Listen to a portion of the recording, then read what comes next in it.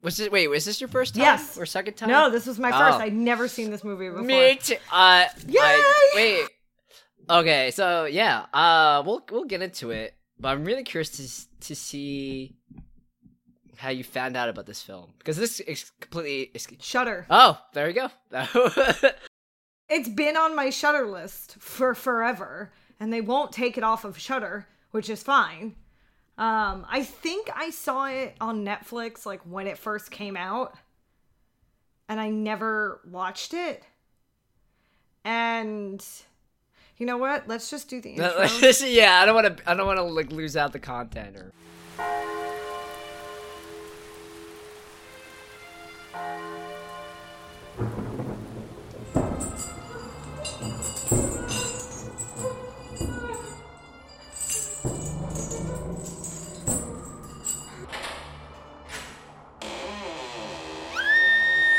Welcome back, Dreadfuls. You're listening to another episode of Left for Dread, the horror podcast for everyone from newbies to fanatics. We are not a spoiler-free podcast, so make sure you've seen the movie or movies we're talking about before you listen. I'm one of your hosts, Rye. And I'm your other host, Chris. And Rye and we are recording within the void, atop the black pyramid that we don't know what it is, but it's still so cool, and there's ambient noise. And I don't care that I don't know what it is. So we're coming in with that kind of energy, because we love this film. We're just going to bury the lead. I especially love this film.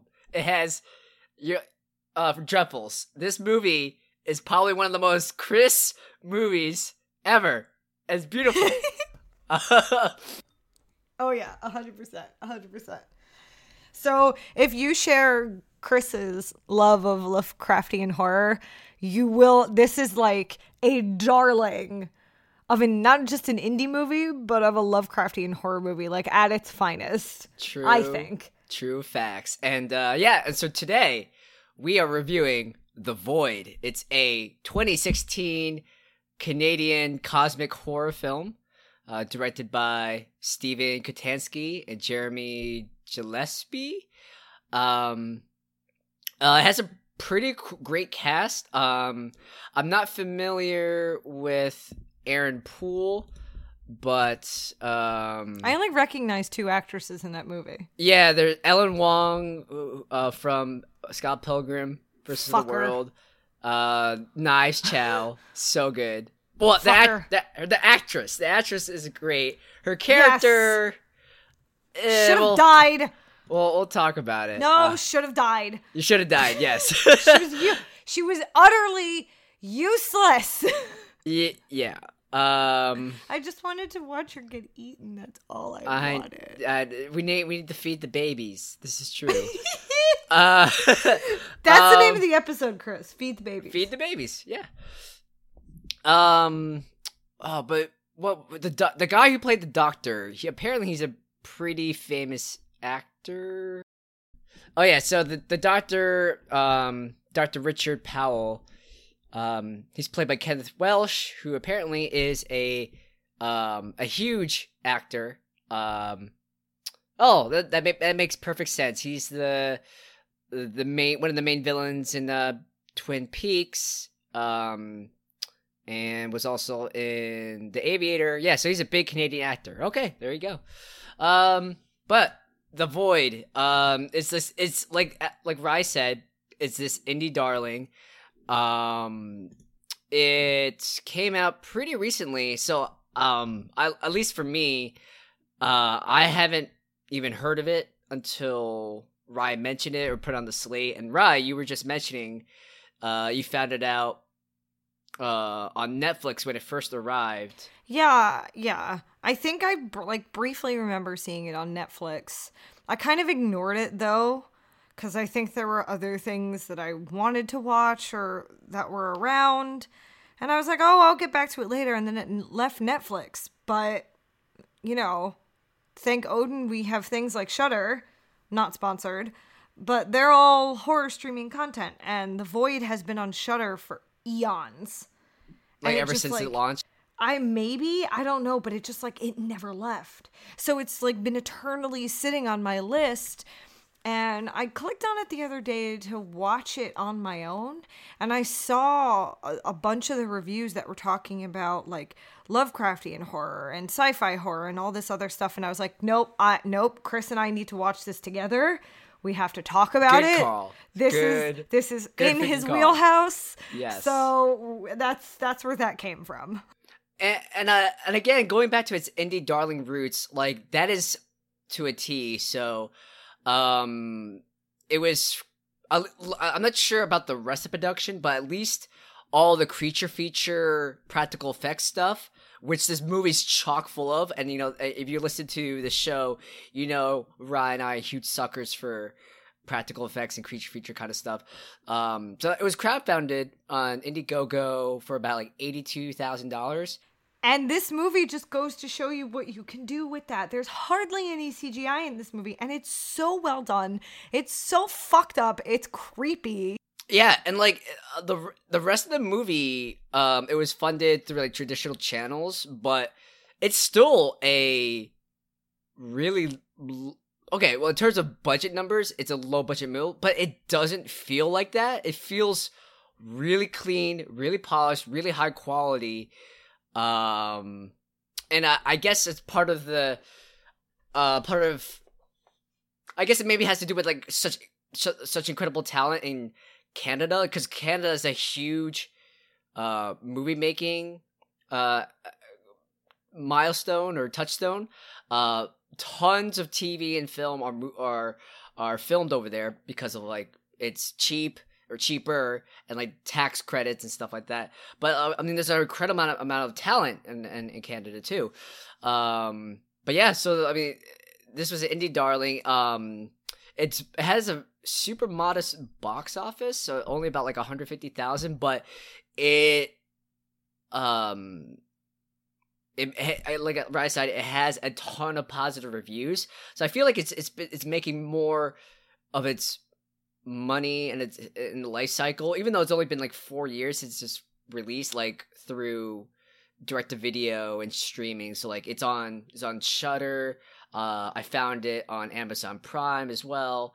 So I feel like it's making back its buck, in rentals and DVDs and the aftermarket. But yeah, geez, this movie's great. We need to. That's why we're doing this. We need everyone to know about this film.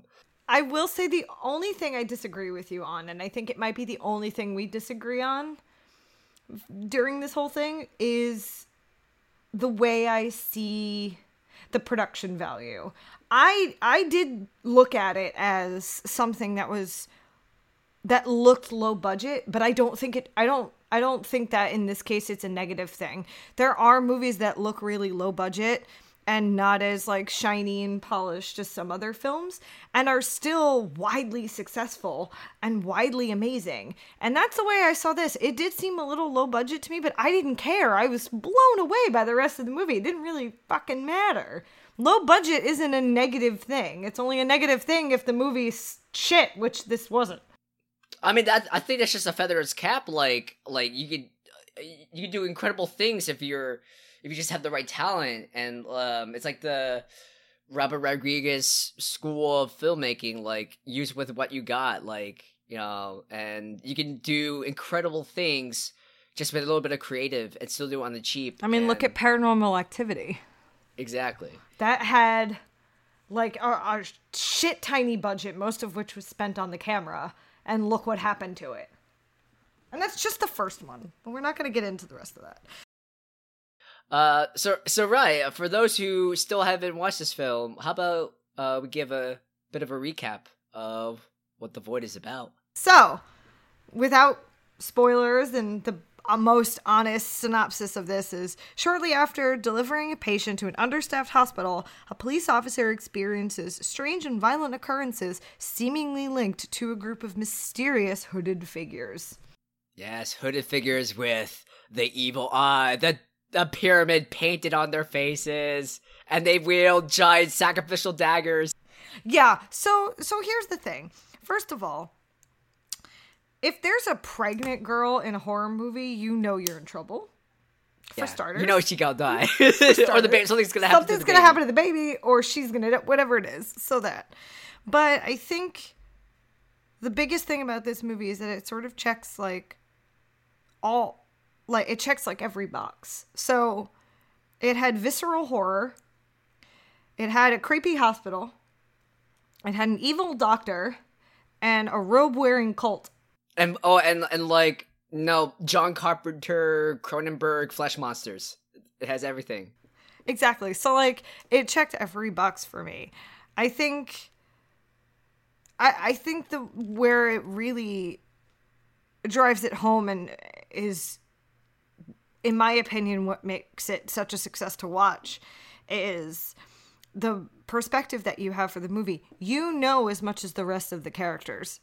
And I love that. I love when horror movies don't give you a ton of exposition, that you sort of like find everything out as everyone else is. You're tossed in right in the middle of the situation, which is seemingly happening everywhere, as we slowly find out with the father and son character. Like, it's not isolated to just this hospital where this is taking place. It's just one incident. And I am so beyond happy that there is no talk for a sequel, no sequel in development, that this was a standalone. It leaves you with the unknown, which is like a whole trope in Lovecraftian horror anyway. It's cosmic horror to a T. It's like it's fear of the unknown, and the knowledge of the unknown is so terrifying and so oppressive that, like, if you find out what actually happens or what's the real reality, you know, your small tiny human mind will just crack and you go insane, or right, which goes on to the point of, like, he and his wife are alive in the void at the end. So why? Is she really alive?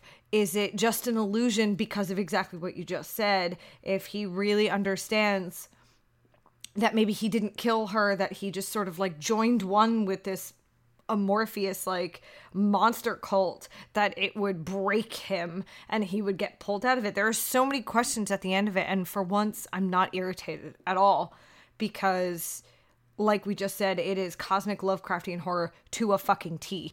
This is the point.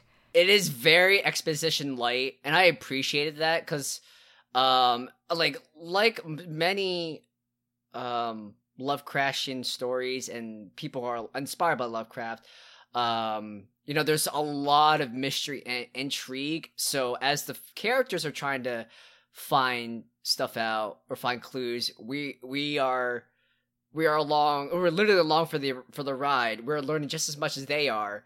And it gives you enough to piece together a general sketch, enough to like keep you enraptured, enough to keep you immersed, but enough where there's a lot of unknown, a lot to be said, and it just creates like this meta narrative where like it fits with all the hallmarks of cosmic horror and Lovecraft stuff, and then you could just talk for ends about and theorize on what happened. And you know, going back to like John Carpenter's The Thing, the structure of the film is similar to that, in that we have this whole other story, this whole other incident or background that has already happened, but we don't know we only know bits and pieces. And that's with the father and son. At the very beginning of the film, we see the father and son walk out, chase after the meth head, who's part of the main story as well. They kill a girl, set her on fire, and then later we find out that this farmhouse was also a bloodbath. It was also a site for the doctor and his experiments into occultism and raising the dead and conquering death. And the meth head also told about like seeing horrific rituals and cult activity there. So there's this whole other story involving like the kid getting wounded and like the father son's adventure. It's very, very subtle. Like there's things where like there's this one part that's it's so it took one sentence from the father, but it puts things like the gravitas, what's at stake, in motion, where the father and the son, they break into the hospital, and this is when the Beverly, the first flesh monster, is reanimated, and then I think James, the guy who escaped before, has Maggie, this pregnant teenager, with a scalpel to the throat. So it's this crazy Mexican standoff situation, and the father turns to the kid, and the kid's trying to, like, he wants to help, and the father's like, he just says to the kid, "Do you really want to go through all that again?" I was like, it's like, holy shit, what the hell happened to what happened before? And that's exactly how The Thing was framed. And this movie is clearly a callback and a love letter to, like, classic 80s horror movies like The Thing and Hellraiser and stuff. So it's completely deliberate. I love the closing Hellraiser homage that they did in this movie, with the slowly collapsing. They escaped through the closing hall. Yeah. I mean, I love Hellraiser. I could watch that, especially the first two. I could watch easily any day of the week. Just put it on in the background, not think about it at all, and I'm there. So the fact that this was just so reminiscent of all of those gory 80s movies that sort of, like, made 80s horror, just made the Void shine even more. It was made with tender loving care for all those movies that came before it, and it also approached it in the same way. Del Toro, he really wanted to work on an adaptation for the Mountains of Madness. That project never materialized, but he always wanted to make Lovecraft in a way that no one had envisioned it before. And Lovecraft's been around a long time, but, like, it's the enduring power of their stories which inspires creators, and that's the same approach that the writers for this film wanted to do. They just really wanted to modernize Lovecraftian's themes and motifs, and I think they did that terrifically here. I honestly think that everyone should give this a shot at the very least. I think it's one to add to your own personal wheelhouse. I also know that, and no, we're not sponsored, but a company that I have talked about on here before called Cavity Colors, that sells merch, like horror movie merch, actually has a Void collection on their site. They have the t-shirts, they have zip-up hoodies, they have enamel pins. It's all triangle based. Do they have cultist robes? I wish, but that, like, if anybody finds the, like, occult robes as, like, a onesie, please let me know, because I would love that. That's beautiful. It's so beautiful. It's so beautiful. Just everybody walking around in Void onesies when we are released from quarantine. Everyone will just emerge. And when the seventh seal opens and there's just random disembodied horns, wah, then we get like, there's like a text message. All it is like a triangle, and then it gives you the address of some random hospital. It's like come to us. We are. So yeah, we're waiting. We're waiting for that message. We're waiting for that siren. I'm ready. I think Chris has had it with quarantine. No. Yes, actually, yes. I am done with this mortal coil. Please, the Void. Please, Cthulhu. Please, what? Giant, shiny black pyramid. Take me into your arms. I had a lot of, like, Pinhead vibes and Clive Barker vibes from Powell's Final State. Oh yeah, and I loved that. I knew that the pregnant chick was gonna be a vessel, but let's be honest, like I said earlier, when you start a horror movie and there's a pregnant girl, one of two things is gonna happen. There's gonna be something wrong with the baby, and she's gonna die. And both happened. I wasn't expecting her to be a cultist. Like, she just killed her own granddad with a scalpel. I was like, oh, great. But look how happy she was because Dr. Powell gave her this gift. Because honestly, I do think that she definitely died. Because isn't the whole mythos behind all of this is like Dr. Powell infects you with these visions and then you kill, and then you have these void monsters like are part of your rebirth. Yeah, so there's a very specific rituals or arcane steps you have to follow to like so like obviously I don't know. I mean that's also another great thing. Like how the hell did the doctor figure all this out? Well, based on the collection in the morgue, he had a couple of trial runs.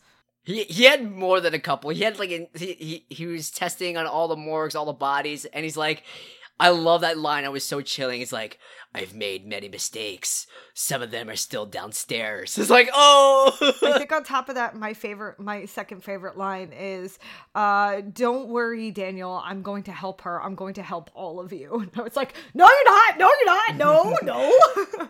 It's like, yeah, I'm doing this. I'm ending life and death for science. I mean, don't you want that?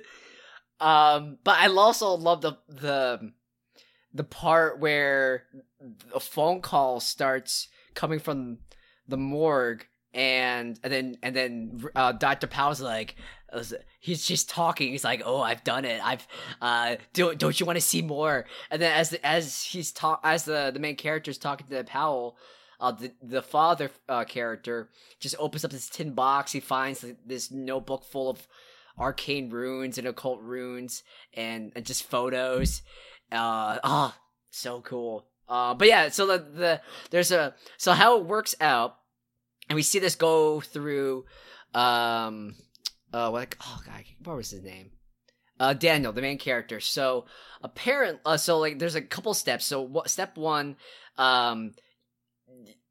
the person the subject has to be under some kind of guilt. So whether it's Beverly maybe feeling guilty that she can't save everyone, or like the hospital doesn't have like the resources to be an adequate hospital, the fact that Daniel has guilt over feeling relief at their unborn child being a stillborn child, or with the father, he almost succumbed to this, but the fact that the father feels incredible guilt for not being able to protect the rest of the family. So you have to go through this strong sense of guilt, remorse, and then you have to kill someone. And then when you die, through some arcane occult process, whether it's some kind of weird spell, or maybe the doctor corrupted the literal grounds and reality around the hospital or around the town. Once you kill someone and then you die, you reanimate as this crazy fleshy, tentacled flesh monster, and you're able to like infect other people as well. So yeah, that's like the kind of 2 or 3 step process how to become a flesh monster and how to become ever living. Woo! Well, so I think that maybe the guilt she had was maybe the guilt from getting pregnant would be the only thing that a young kid that I would think would have. Plus she's living with grandpa. Maybe mom and dad kicked her out. And I'm convinced, that makes a lot of sense, yeah. And I'm convinced that she died on the floor because they said she can't do a C-section because one of them will die, so I'm not going to do that. Which is the whole point of her getting the meds and then trying to move her to a safe place for her to have her baby. I thought she just died because like it's just straight out of like Alien. No. I think she died because she didn't get the care right away, and whatever Dr. Powell did to her, I guess, in that moment of like acceptance, allowed her to get up, kill grandpa, and then thus Powell's child was reborn. Oh, yes. Okay. I got it. It was the only way that whole sequence with the way everything Yeah, because has to like go Maggie down was in would make such sense. incredible pain. Yeah, she was in pain for a little bit. And you watched her sort of phase out, like she's laying down there and her eyes are rolling in the back of her head. I'm like, this bitch is dying on the ground. Like, what are you gonna do? The one person that I actually like wanted to die in this movie didn't, and I'm really pissed about it. Yeah, let's talk about that. So Kim Knives was a useless Chow, character, and I hated her. Knives Chow, And I really aka wanted her Ellen to get Wong, eaten by the baby. She's a great actor, but her character was terrible. It was just like this one note where she was like, it was like, I'm not even supposed to be here. She was whiny and entitled, and she was sitting there with a patient, like showing him her medical textbook of like all the things that she's so excited to like be able to do while she's training. And either she doesn't actually want to do it, or she hated being in that hospital, because when it came down for her to do what she had to do, she could not be bothered. Instead, all of a sudden, she just started screaming and crying, I can't do it, I can't do it. Well, bitch, you're in the wrong fucking career then. Yeah, like when the chips were down, like not even when shit gets really real. Like when Daniel just gets stabbed with a knife. She's still in shock. And I want to cut her some slack because she's like 16, 17, but at the same time, like, she should know this is the type of stuff that happens all the time when you're in a hospital. She can't be 16 or 17 if she's in training, like in school. Okay, so maybe 19, 20? Like, did she not think that this was a part of it? No, I think she was just in over her head, or maybe it was just maybe it was out of like familiar societal pressure. Like I mean, it's a stereotype, but it does happen. Like, hey, I experience it all the time too. Why don't you become a doctor? And it's like, no. So it honestly could have been that. Like she was just forced into it by family to become a doctor or a nurse or something like that.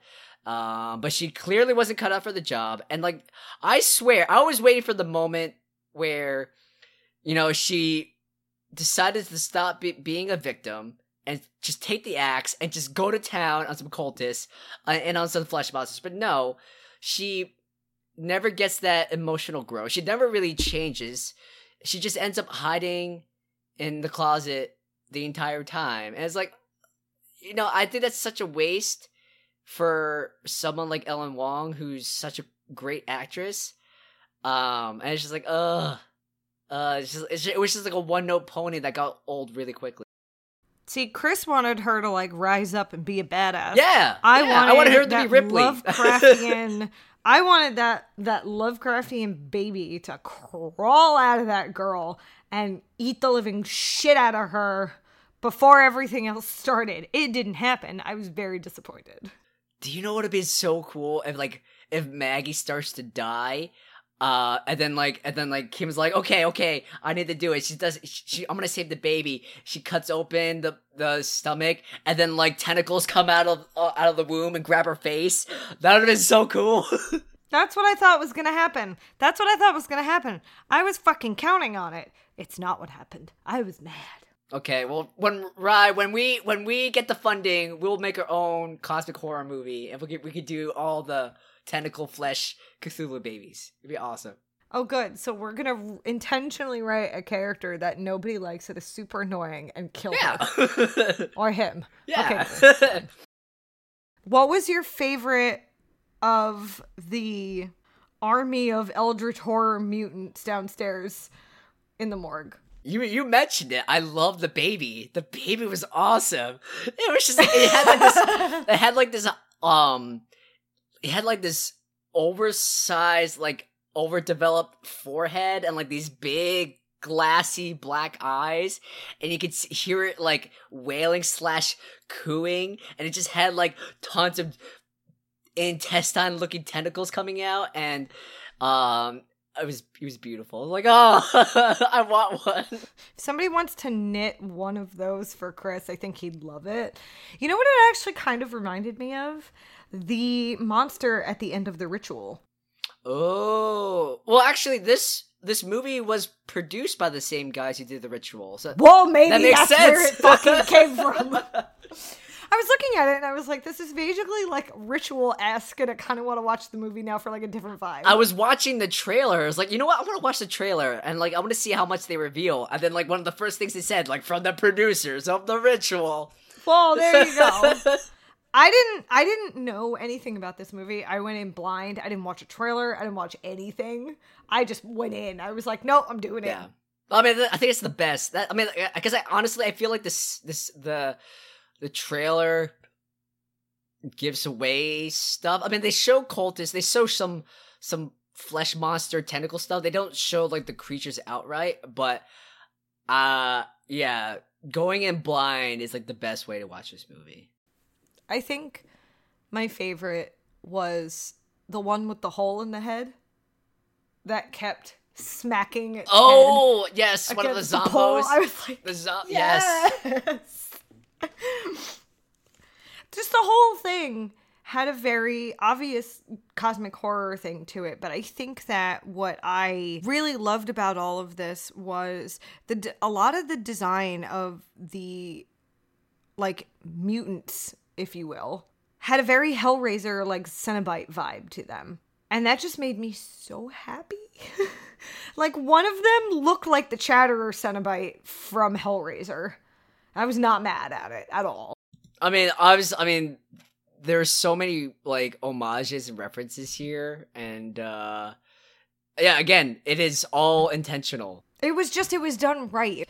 I don't want to call this movie cute because it's not. It's visceral and gross, and it only gets worse. Hey, that flesh baby was cute. Of course, no one is surprised you think that. I want it. I think my favorite imagery of all of it, though, is definitely Powell's transformation. Like the fact that part of their whole thing is like they rip their faces off, and the special effects that they use with that.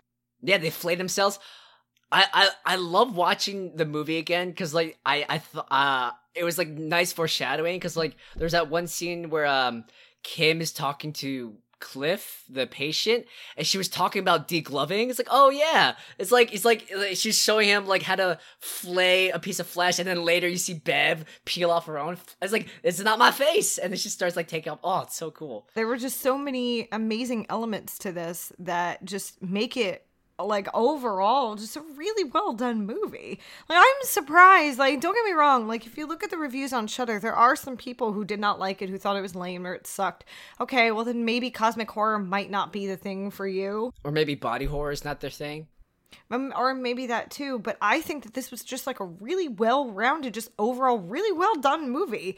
I mean, apart from me wanting Kim to die and me being sorely disappointed that she didn't, I have nothing bad to say about this. I did genuinely enjoy this movie, and I cannot believe I waited so long. I can't believe I haven't heard of it, but I'm very pleased. I'm probably gonna watch it again tonight before I go to sleep. Yeah. I'm like halfway through rewatching it before we start recording. It's like, oh, it's so good. I have a burning question. This is where I wish I had like demonologist on my resume, because I was trying to look up like what's the significance, what's the symbology, what's the iconography of like triangles and occultism, and I'm having trouble like looking it up because I know like I know like the main recurring symbol of the void is an isosceles triangle. The point is up. So I was trying to look for some theories or some meanings behind it, like, and the closest thing I could find out was apparently the triangle is used by cultists as a summoning symbol. So like in the culmination of a ritual, a desired being is expected to appear within a triangle inscribed on the floor, and then what's it called? The rituals are done in the protection. They also inscribe circles, and these circles are like supposed to protect you from whatever summon. So wait a minute. Didn't the triangle, wasn't it like a triangle and then it had like a square in it with a circle or something like that? Yeah, so like the actual symbol in the notebook, it was like there was like it was like kind of like a Triforce. So it had like one giant triangle made up of multiple triangles, and then it had like two arrays, like north and south of the triangle, made up of like concentric multiple circles. Like yeah. Because So I thought I saw. I'm just curious. I thought I saw the symbol. One of the symbols that they used in there, I thought was the symbol that they use in alchemy, like the Philosopher's Stone, like eternal life, which would make sense because that's all Powell's trying to do, is trying to cheat life and death eternal and just exist in this void, in this plane of, you know. So I've seen that one before, but isn't the whole, not to go all conspiracy theory on everybody, but isn't the symbol of the Illuminati a triangle? Yeah, it's also Okay. a triangle. It's the all-seeing eye, it's a triangle with the eyeball in the middle. Yeah, that's also based off of Christian iconography, though, isn't it?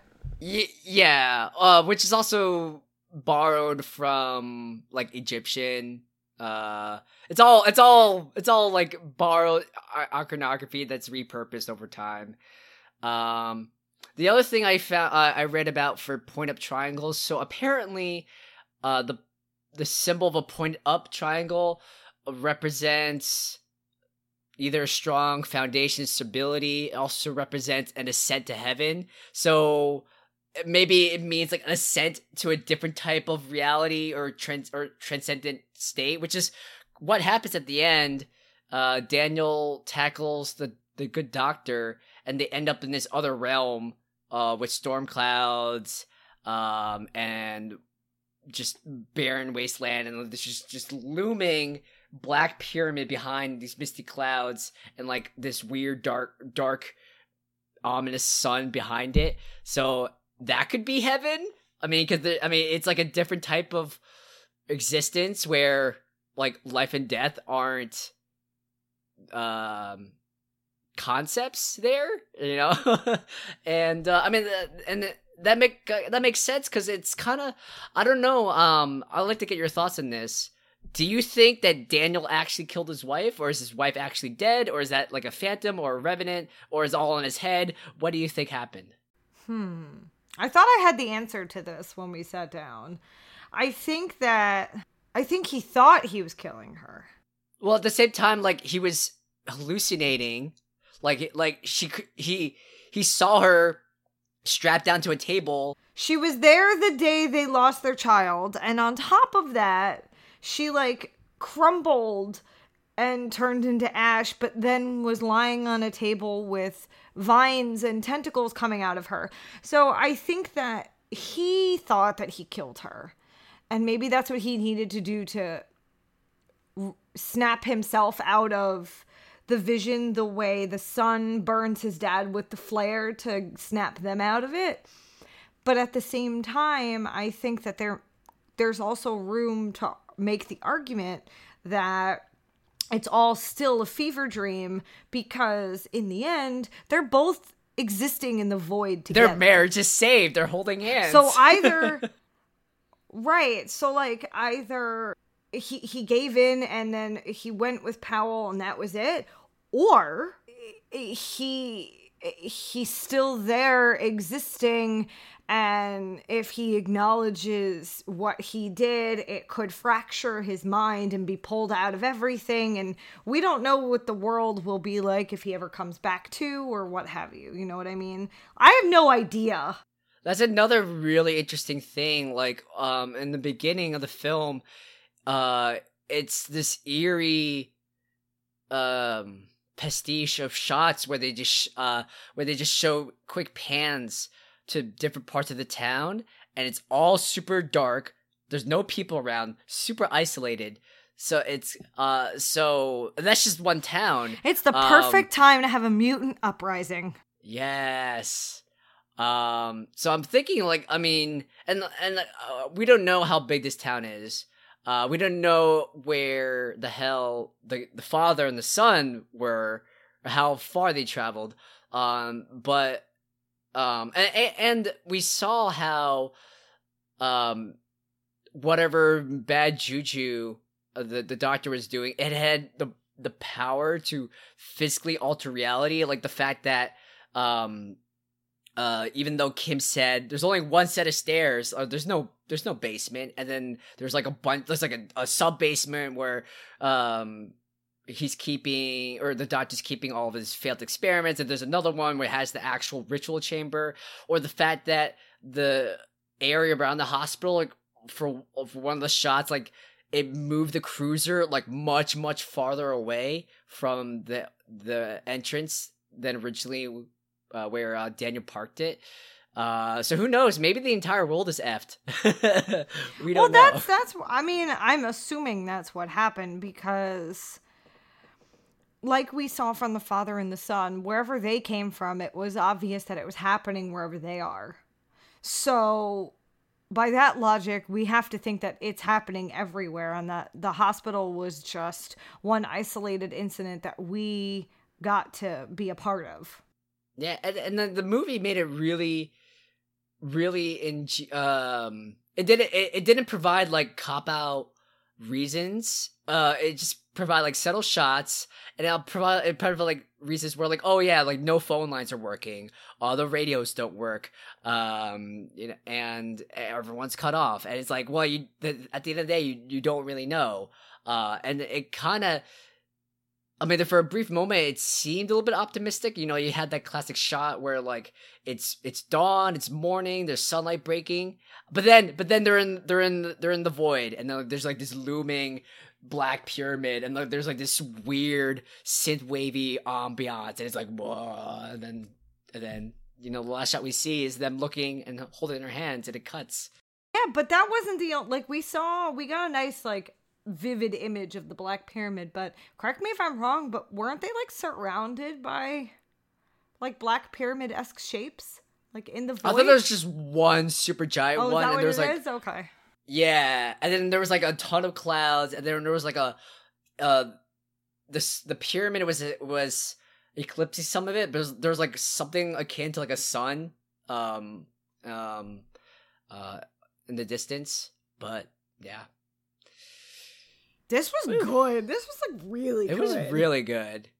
It was good. I was I did a goof because apparently there's a horror anthology called The Void. And I was like, I was telling Ryan, hey Ryan, I finished The Void. I'm gonna watch the sequel. And you're like, there's a sequel? And I looked it up, I was like, oh. Well, my follow-up to that after we figured out that it was a totally different thing was that if there was a sequel, I was about to be like, well, we're turning this into, we're doing both in one episode because if there's a sequel, we might as well do it. As much as I want more, you know, I'm content with not having a sequel. And then I was reading stuff where the directors and the film team, they deliberately didn't want to make a sequel, which is, you know, good for them. I'm so proud of them for that. I love that. I love that we're not getting a sequel. I think it's the right fucking thing to do. I think we've talked about, especially when we watch things that have more than one movie, more than one iteration, and when we start getting into franchises, how I think the biggest thing that irritates us is when we're watching movies and it becomes obvious that the subsequent sequels and things like that were done as like an effort to sort of milk the franchise for all they're worth, like Blair Witch specifically. And I like that there's no shot in hell of there ever being a sequel because they wanted this to be a one-off. And I think that that's where it thrives. There will be no sequel. Go into this knowing that it's not going to change how you watch the movie, and I don't think there needs to be one. I think that the little pocket that we're exposed to is perfect. Fine the way it is. We don't need anything else. You don't need any more exposition. You don't need a sequel. You don't need a prequel. You don't need anything. If anything, like I just love our theory crafting. Like I would just love to write a short story like about like the origins of the cult or how they actually worked. I mean, obviously there's only so much I can mine from context clues of the film, but like I just want to learn more about this cult and what Powell did to research and actually experiment, because that's cool shit. I love it. Well, isn't that part of the whole beauty of experimenting with Lovecraftian and cosmic horror, is that it's like the unimaginable horrors that may or may not exist. There's nothing stopping you from doing that. Like, that's the whole beauty of this. Yes, but then you lose your soul, you lose your sanity. That would imply that I had any to begin with, which I clearly don't. So we're fine. So do you have a secret basement lair full of? If I told you, I'd have to kill you. Oh! Right. If you could start a Lovecraftian cult, who would it worship? And what is his main goal? Like, so Powell, he wanted to he was driven insane by the loss of his daughter, so he wanted to master and eradicate the barriers between life and death. What would you do? Find a way to get a Cthulhu baby, keep it permanently baby, and keep it as a pet. Yay! I just want baby Cthulhu. That's all I want. Baby Cthulhu. Yes, I want baby Cthulhu.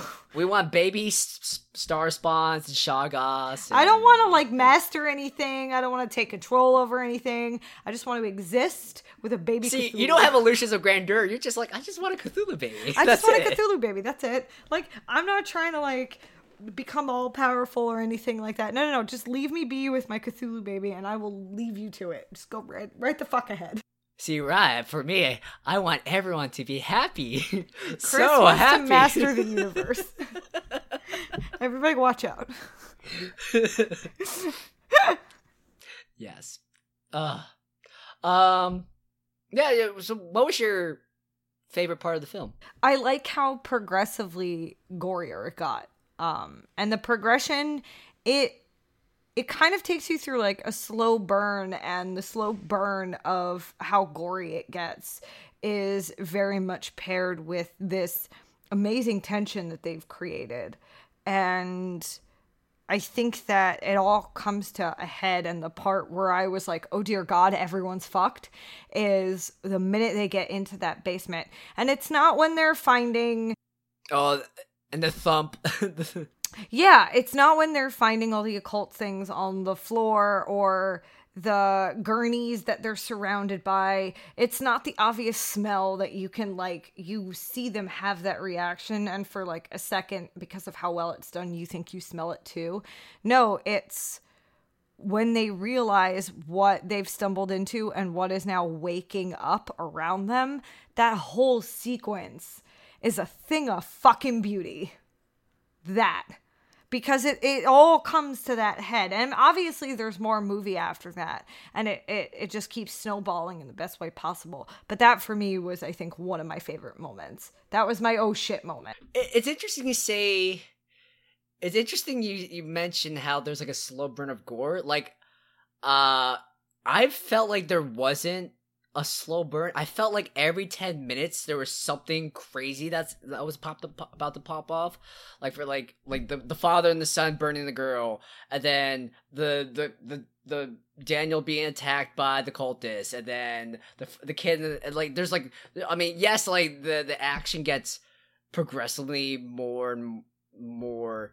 I don't want to say over the top but intense, but I felt like they were really great with pacing. That there was moments of levity, and it made maybe not levity, but moments where you could catch your breath, and then it's like, oh no, wait, no, we're gonna throw this at you and this at you, and it never felt too ham-fisted, where it's like it felt like you were so inundated, and you're just bored by the expectation of something weird or crazy to happen, but like it just happened, and it was just done in the really smart, exciting way. And like, yes, and by the end, like it got raised to 11 where they're fighting off an entire room of zombies or like the baby flesh monster, but I never felt that the pacing was off.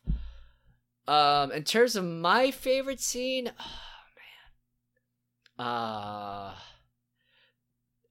obviously the flesh baby assault, but like I this is credit to the actor, but I just loved it so much. Anytime Dr. Powell was just monologuing and giving like these insane megalomaniacal god complex speeches, like, yes, I have conquered death and I can show you too. It's like just the gravitas and performance of his voice alone is like, oh, it's so good. So anything with Powell just like ranting about how he's gonna save you and help everyone. Yes. I aspired to be Dr. Of course Powell, you so do. I did a doctor's degree, and then I need a degree in demonology, and then I need to get a book and scribble all these circles and triangles and see what works. Be fine. What would you rate this? I would rate this 6 out of 5 pyramids. Yeah, I would do 5 out of 5 pyramids myself. I can't say anything bad about this. I think I don't mean darling in like a derogatory way. I think that add this to your wheelhouse, give it a shot. If you sit there the whole time and you go, what the fuck? Well, then the filmmakers sort of achieved what they wanted to. But then give it another watch, because like I know I want to watch this again, because there was part of the time where I was sitting there like, what the fuck am I watching? But not in a bad way. I started rewatching it again, and like I'm so gleeful because like there's so much foreshadowing that I missed in the first act of the film. It's like, oh, it's great. I know I'm going to be watching this again. I might wake up tomorrow morning and start watching it at 7:00 in the morning. Who knows? Do it. Yes. And that just makes me so excited because thank you, Ryan. We have more Lovecraftian horror films in the slate. I'm like, yes. So, yeah, I and if anyone out there has any suggestions, he means you, Rain, because I know you're listening. Yes. Because I know we want to do the Nick Cage Color Out of Space movie. Yes. So yeah, we need more. I've been going through such an intense Lovecraft binge. I picked up this Audible collection. For just one credit, I have 50 hours worth of Lovecraft short stories to binge through, and like it's beautiful. So, yeah, I just need more in my veins, please. On that note, thank you for listening to another episode of Left for Dread. Please don't forget to rate, review, and subscribe. Everything helps. You can listen to us on iTunes, Overcast, Stitcher, SoundCloud, and Spotify every Friday. You can follow us on Twitter and Instagram at Left for Dread Pod. You can find us on Facebook, and you can visit us on our website at leftfordread.com. I don't know why I did that. Because I don't know. It's. I think we're on a high in the void. right now. We're in the void, Rye. We're chilling on this in the pyramid. void. Anything's possible. So come join us. Come join us in the void. Come join us in the void, and stay tuned for next week when we are doing a whole episode on Ari Aster, and we are talking about Hereditary and Midsommar. I am so fucking stoked. It's a big episode. It's a big beefy episode. I'm so excited. I'm absolutely taking this as an opportunity to watch the 3-hour director's cut of Midsommar for this episode. Oh, ooh, I did not even know that was a thing. Ooh, yeah, the original cut's good. 2.5 hours, and then the director's cut is a whole 3. Excellent. I will be watching the 3-hour episode because I've seen the 2.5 hours. So yeah, so we're going to be watching from the top of the pyramid. So you should join us and watch this too, and then come back. You know, just walk through that shiny white light in the middle of the wall, and you know, enjoy it with us. So thank you for listening. You're awesome, and don't forget, stay dreadful.